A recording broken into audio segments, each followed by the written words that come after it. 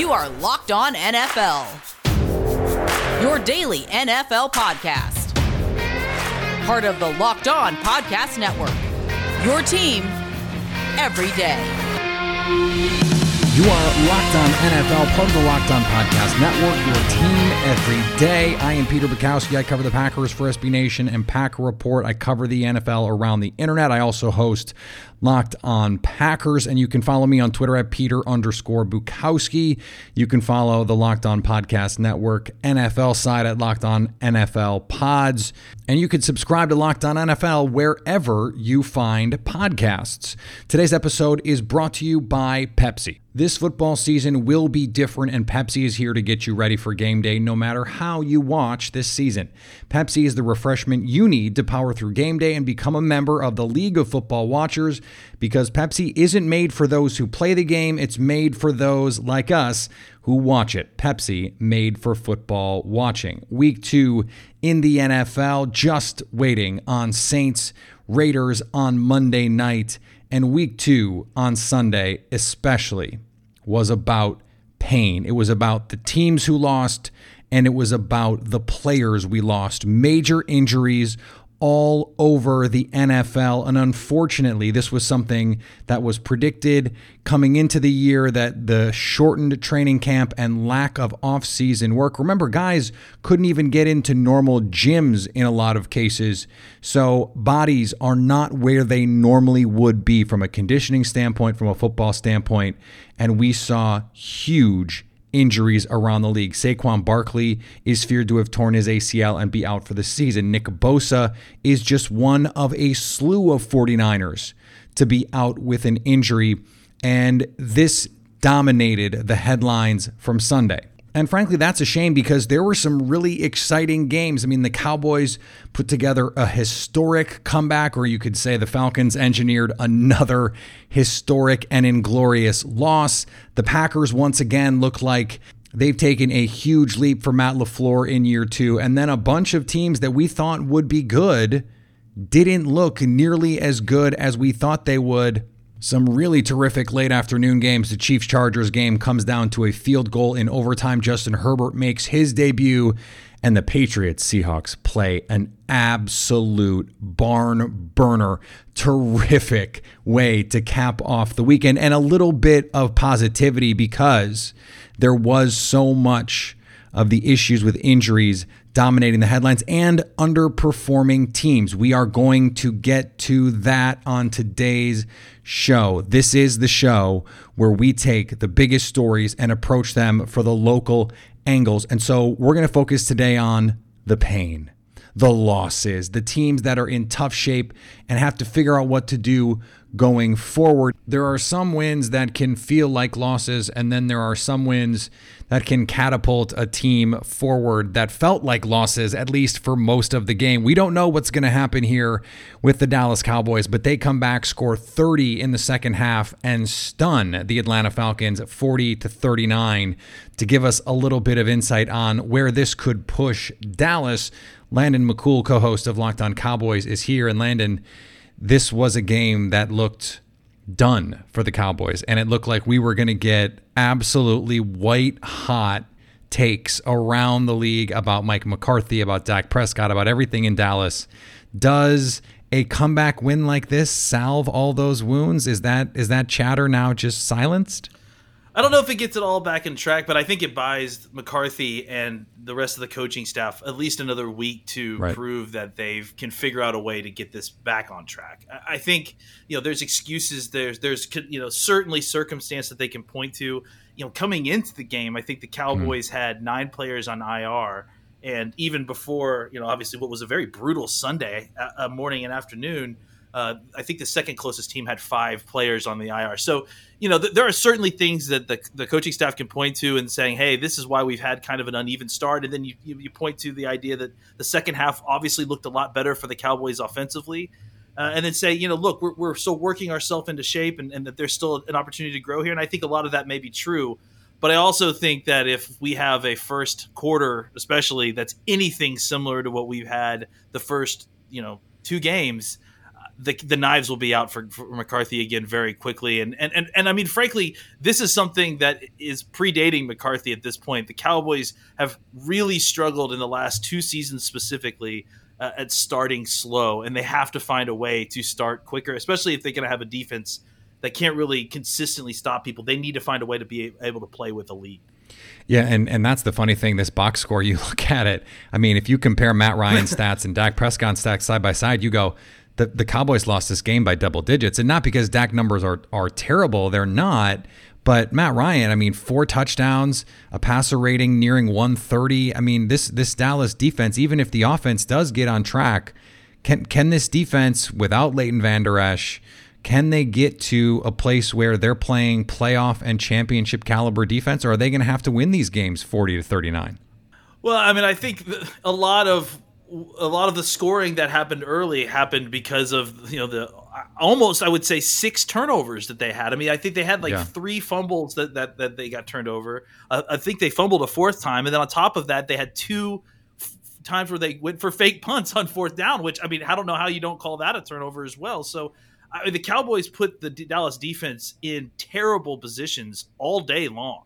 And, I think someone even commented about it that, the Cowboys offense is going to need to bail the Dallas defense out. And I was just going, well, yeah, they're the ones who threw them in the water in the first place. I mean, I think, the issue is that if the Cowboys offense could find a way to play like they did in the second half, even similarly in the first half, maybe come away with a lead or at least a point where they're even in the game, I think the Dallas defense can play a whole different brand of football, and it's a brand of football that they're a lot more comfortable. Yeah, this is something I say about the Packers all the time, and that the best run defense they can play is having a really good offense. Because if you can score, teams can't run on you, and I think it's the same thing. If your offense is putting yourself in disadvantageous situations defensively, hey, guess what? It's going to be really hard to play good defense. So what does this team need to do? I mean, this is only 2 weeks, so let's not overreact to any of this. Yeah. But if the Cowboys are going to be the team that we thought coming into the season, that not just win the NFC East, but potentially contend to go to the Super Bowl in the NFC, what do they need to fix here moving forward? I mean, I think they've started to kind of get in the right direction, but they got to find a protection scheme that's going to work for them. Because really the issue has been, Dak Prescott has been under assault for, the first few times that he's attempted a drop back pass. I mean, he went through the whole first game without throwing a touchdown pass. And in most of the first half, it felt like they were going to get Dak killed. I was honestly concerned about him long term. I think that in the second half, it evened out a lot better. I don't know if I need to go back and watch the game tape, but I don't know if the tackles just played better or if the protections were just better schemed against what was happening. I think part of it also was that Takk McKinley got injured, and I don't think he was able to come back into the game. But the Cowboys have got to find a way to protect Dak, and if they can find a way to protect Dak, become a little bit less predictable on first down with the first down runs, I think that's been the issue. And you spoke to it earlier.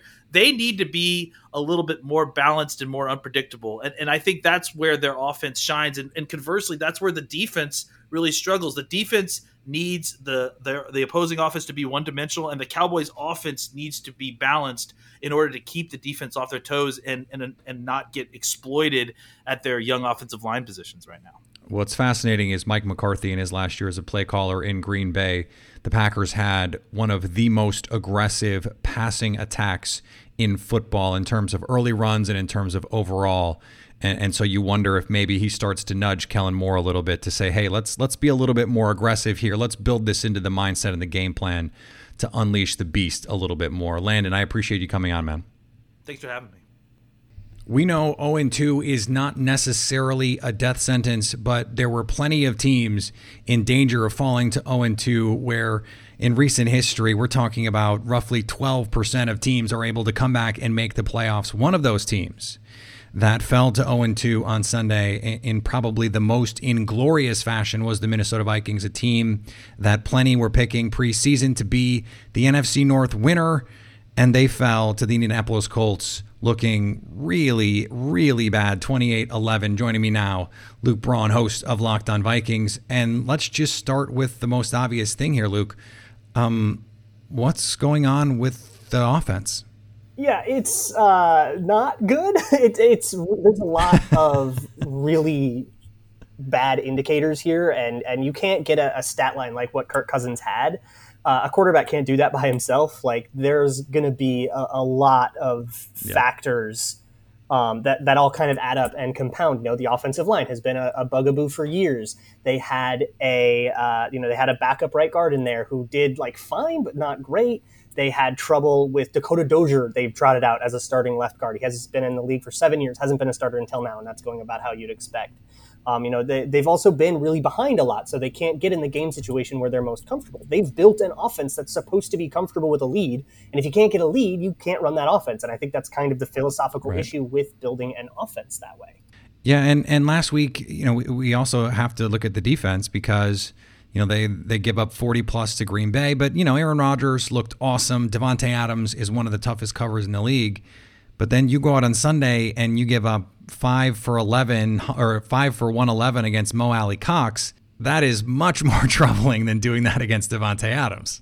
Yeah, there was a lot that went into that with like scheme too. And Mike Zimmer even talked about it after the game, basically said, okay, yeah, so we've got a bunch of young corners. We've got a bunch of replacement players in there. So we had to simplify the scheme a whole bunch. And a simplified scheme dies to tight end leaks. And so the Colts were able to just kind of like take over and take advantage of that.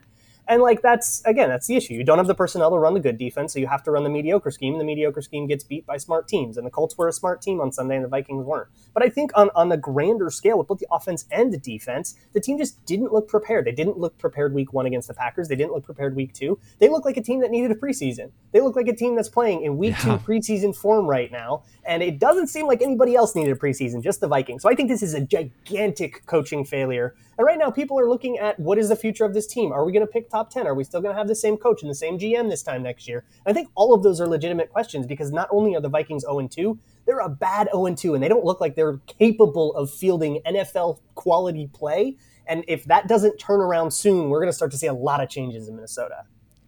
Yeah, you mentioned the Kirk Cousins line, 11 for 26, 113. 3 interceptions, and it was almost worse than that. I mean, if a stat line can be deceiving in that way. You mentioned all of the changes that could be coming. We thought the change that was made in the offseason with Gary Kubiak stepping in for Kevin Stefanski would basically be a net neutral, or at least could be, because Gary Kubiak has that same sort of pedigree in that scheme. And it really has not been the case. Vikings did not go to a ton of play action in week 1, and they still haven't been able to get that part of their game going. I mean, is it as simple as just, hey, we got to call it more? Hey, we can't get behind? What's the deal there? Yeah, it's absolutely a game situation thing. They've just been behind too much to run play action. When you're down 3 scores in the fourth quarter, nobody's falling for a run fake, and that takes out a whole bunch of like the Vikings' best plays from like 2019. The scheme itself hasn't changed much. I think it was pretty much the same scheme. It was basically a Kubiak scheme in 2019. It's a Kubiak scheme this time. They're running a lot of the same concepts in plays that are working out in places like Green Bay and places like Tennessee. So I don't think it's really like the play calling or the scheme. It's more that the receivers are worse, right? You replaced Diggs with BC Johnson. Justin Jefferson hasn't quite come into his own yet. As a rookie with like no offseason. And you replaced a bad offensive line with worse players. So, yeah, the offense got worse. And I think if you didn't think that was going to happen, I got a bridge to sell you. So I guess really the only question that matters now is, can this still be one of those teams that comes back from down 0-2, gets to, let's say 9-7 and sneaks in? Because now I do think we're going to start seeing some of these old playoff stats start to die just because we're going to have an expanded playoff and another team is getting in. Yeah, I think Justice Mosqueda he's like the champion of the Owen Tombstone thing. And he actually looked back at like the last 10 years, and it turns out that there actually haven't been that many 0-2 teams that like would have made it as the 7th seed. I think a team that's 0-2 is a team, like they're losing games for a reason. If there is going to be an 0-2 zombie team this year, I wouldn't bet on it being the Vikings. I don't know, I'd be happy to eat my words, but I'm not believing in it right now. This is pretty ugly. Yeah, it certainly has been ugly, and if they do want to make the playoffs, they are going to have to play a lot better than we saw them play the first 2 weeks. Luke, I appreciate it, man, and hopefully it turns around for you this season, because I know for you, it's not fun to talk about a bad team every week. No, we'll find a way. Before we get to the rest of the show, Visa knows that local businesses are the heartbeat of our communities. Whether they're our corner stores, our coffee spots, or our favorite shops, local businesses have always been there for us. They remember our orders, they call us by name, always giving back, making a difference, and going that extra mile to support us and our community. And right now, more than ever, local businesses need our support. So it's time for us to return the favor. The next time you go shopping, make the choice to shop at local businesses and look for the contactless symbol and tap to pay with a contactless Visa to help support your community, because where and how you shop matters. Visa, everywhere you want to be, official partner of the NFL. One of the most disappointing teams through 2 weeks in the NFL, a team that was certainly a pick in the NFC East to win the division, a sleeper Super Bowl team, I think, based on some of the moves that were made in the offseason. And the Philadelphia Eagles have not only not delivered, they have looked dreadful through 2 weeks. Of course, injuries have played a factor. But again, on Sunday, they looked discombobulated, not able to do much of anything right in a 37-19 loss to the LA Rams, who might legitimately be a good team, but Washington doesn't look like one. So to get a little bit more insight there, Gino Camilleri from Locked On Eagles joins us now. And Gino, we know this is bad, but let's start with this. Can the Eagles turn this around? Because there is a lot of talent on this team, and they're a well-coached team. That's the thing, Pete, before anything, is that we're only in week 2. And being an Eagles fan and somebody who covers the Eagles, you've seen them the last 3 years go through these roller coaster seasons where 1 minute they're looking like a dominant offense and a dominant team and get the number 1 overall seed in 2017, and then they're fighting for a playoff spot in the next 2 seasons. And I didn't expect anything else other than that to happen again this year. And it is disappointing because, like you said, they had all those off-season accolades, but the game isn't played on paper. But when I look at this team, I just think there's way too much talent for them to not still be in the conversation to be in a playoff spot. I mean, the best team in the NFC East right now is Dallas, barely, because Atlanta forgot to pick up a onside kick. But that's the thing about the NFC East, is that we still have 5 division games left. There's still a ton of in-conference games left. But the thing is, it doesn't matter how many games left if Doug Peterson and Carson Wentz can't get on the same page, and if Jim Schwartz can't figure out how to call a defense, because frankly, allowing near 23 points in your last 8 games on average as a defensive coordinator isn't good enough in the NFL, and especially for somebody who this front office has given Jim Schwartz any tool that he wants at his disposal for that defense. So there are a lot of things going bad. But the good news is I still believe that they have some hope if they can get it rolling on all 4 wheels here. The good news for them is they play in a bad division. I mean, Washington is not very good, but they already do have the win over the Eagles. The Giants are not very good. And the MetLife turf looks like it is an absolute hellscape. Mm-hmm. I can't imagine anyone wanting to play in that. The 49ers were absolutely beset by injuries after all of that. I am wondering, though, you mentioned Carson Wentz. The Eagles, this team has a lot of equity with its fans, Doug Peterson and Howie Roseman. You have to think that they have plenty of equity with ownership. We're a week or 2 away, I think, of this level of play before we start to hear whispers about the future of Carson Wentz. And see, that's the thing that makes it so difficult, is I think a lot more eyes now more than ever in this time that we have, where everybody's sitting at home and they have so much more free time now to watch these games.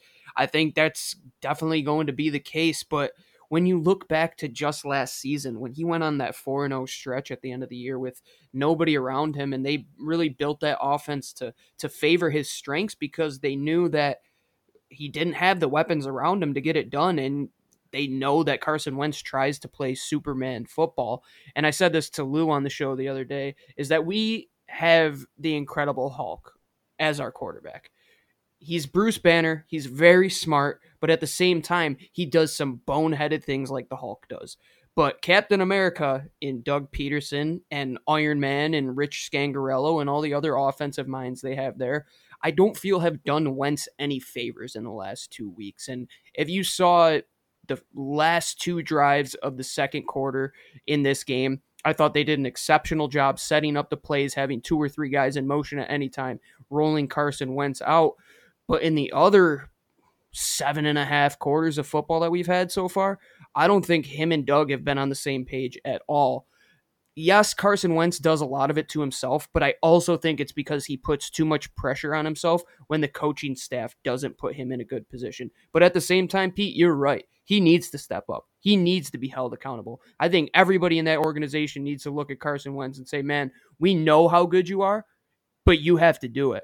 It's kind of like when you have that jacket that has that zipper that won't go up, and it's like, man, why can't I get it? It'll only go up two or three zips, and then you give it one hard zip, and it clicks right back into place. Like, that's how easily I think this team can get back on track. It's if everybody buys in, first off, and if Doug can, quote unquote, self-scout his offense enough to put them in a position to win football games. Because right now, man, it is rough sledding to watch this Philadelphia Eagles offense.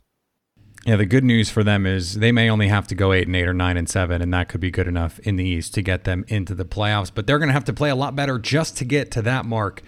Gino, I appreciate you coming on. Absolutely, Pete. It's never fun after a game like that, but it is good to see and get some lessons out of it. So thank you for having me on. One of the teams that lost on Sunday, even though they won, was the San Francisco 49ers. They take care of the Jets 31-13. That part of it was not in question, but some major injury problems moving forward for the 49ers. Kyle Shanahan in his post-game press conference suggested that the early reports of Nick Bosa having a torn ACL, that was at least what they thought at this point. Of course, an MRI to confirm. Jimmy Garoppolo has a high ankle sprain. Raheem Mostert has a mystery knee issue. George Kittle already up in the air. And Deebo Samuel already on IR. This is a team we expect to compete for a Super Bowl title. So Brian Peacock joining me now from Locked On 49ers, and Peacock and Williamson. Brian, I wish we were talking again on better circumstances. Just give me the rundown of where the 49ers stand here and what we expect moving forward for this team. Yeah, it's pretty amazing how bittersweet this win was for the 49ers here. And I actually just put a quick poll out there on Twitter to some fans. I said, if you could have none of those injuries this week, but taken the L and essentially forfeited this game against the New York Jets, would you have done it? And 100% of my responses have been absolutely yes. I would take just Bosa alone, not having a torn ACL, and taking the loss against the New York Jets. And it's funny because the 49ers have a decision to make, and I think it's a serious decision as a franchise, because they're supposed to come back and play the Giants on that very same turf next week. If they think that turf is in that bad of shape, and they think that they could lose that many more players again, I think it would behoove the 49ers to make sure they do not go through that, even if it would be a forfeit. And I know maybe, I've heard speculation, hey, there's no game in DC. Maybe they could move it or try to, change some things around. I doubt the league would want to do that. But at this point, I mean, the fans would be on their side if they said, we'll take the L then if you don't want to move this game, because we're not going out and playing on that field. That's how bad it was for these players. And in the locker room, it's all anybody could talk about on that 49ers roster. And Eric Armstead, 49ers defensive lineman that did not get hurt in that game, he said after the game, the first thing he did, he walked into the locker room, grabbed his phone and tweeted at the NFL. He added the NFL and said, fix this trash MetLife turf. 2020 is so whack. So that's how the 49ers feel about it. So 2020 is still going great. Still going great. We know that. This is something that, it has long-term ramifications, of course, for this team. Even their B squad could go in and compete with the Giants. Nick Mullins potentially could be the starter on Sunday. And they looked fine 2 years ago with Nick Mullins at quarterback. A lot of there have been some comparisons between the season that Jimmy G had and the season that Nick Mullins had, and the stats are pretty close to identical. If Nick Mullins is the starter, that's probably not that big a deal for a game or two. But if Nick Bosa is going to miss the entire season, that changes the entire complexion of the defense. Just try and put this loss into some perspective for me. It's really difficult. And this offseason, we went through and we drafted the 49ers. We said, look, 3-year window, let's draft current 49ers players and Nick Bosa was the number one pick over George Kittle, over Jimmy Garoppolo, over Trent Williams, Richard Sherman, whoever. I think he's that important to the 49ers. He was the biggest difference maker, I think, in that 2019 team versus what we saw in 2018. Even Jimmy Garoppolo said it was a blessing in disguise that he tore his own ACL because it meant the 49ers were bad enough to get the pick that they selected Nick Bosa with. So that's how important he is. He affects every play, the run and the pass. He's so good. And very well respected in the locker room. So it's a huge loss for the 49ers, and likely he will be done for the year. They've got some problems at defensive end because Dee Ford already, we know his long injury history, banged up, missed a lot of games last year. He suddenly missed this game this week. He had a neck injury that popped up. It doesn't seem like a long-term issue, but just another injury for Dee Ford. So they were already thin at defensive end, and this is going to be tough because that's what this team is built around, being able to pressure the opposing team's cornerback, and it's really what I think drove a lot of their success last season. Well, and that's what made that week 1 loss so crucial for this team because they get the Giants this week. Now they're super banged up, and they may have to play backups all over the field. This was supposed to be the stretch where they're getting right because starting October 18th, this is how the 49ers finish the season. They get Rams, at Patriots, at Seahawks, home for the Packers, at the Saints, at the Rams, home for the Bills, home for Washington, at the Cowboys, at the Cardinals, home for the Seahawks. That's the closing stretch for the 49ers. That is absolutely brutal. And if they start losing some games in here because they are, de facto forfeiting with the guys they're putting out on the field, they could be in real trouble here. It could be a rough go. I think luckily for the 49ers, aside from Nick Bosa, because he's not going to be available, it looks like, and it's the same with Solomon Thomas. So defensive line depth is an issue. They actually had met already and had a workout with Ziggy Ansah this week. So I'd be surprised if by the end of the day that deal's not signed, and maybe that will be that helps out the 49ers. Ziggy Ansah, not the player he once was with Detroit. But luckily for the 49ers, when you look at Jimmy Garoppolo, high ankle sprain, he should be good in at least a few weeks if he does have to miss some time, and they're going to reevaluate him. Richard Sherman is on short-term IR. They expect him to come off after the minimum 3 weeks. Deebo Samuel is scheduled to come off the IR as long as his foot has got that Jones fracture in his foot. He had a little bit of a setback, so they decided to wait 3 more weeks and put him on IR to start the season. He'll be eligible to come off that in week 4. So, and George Kittle as well, dealing with a sprained knee. I would be surprised if they let him play next week against the New York Giants, but after that, again, week 4. So they have an opportunity to get well and be in pretty good shape for that run, with the exception of Nick Bosa. So if they can overcome Bosa, I think they'll be in all right shape. But right now, it's a really rough go. And if they're able to come out of this with a victory against the Giants and maybe even against the Eagles, then I think that'll be a huge hurdle for the team to come out of this 2-2 or 3-1 out of this stretch and then get a lot of those reinforcements back.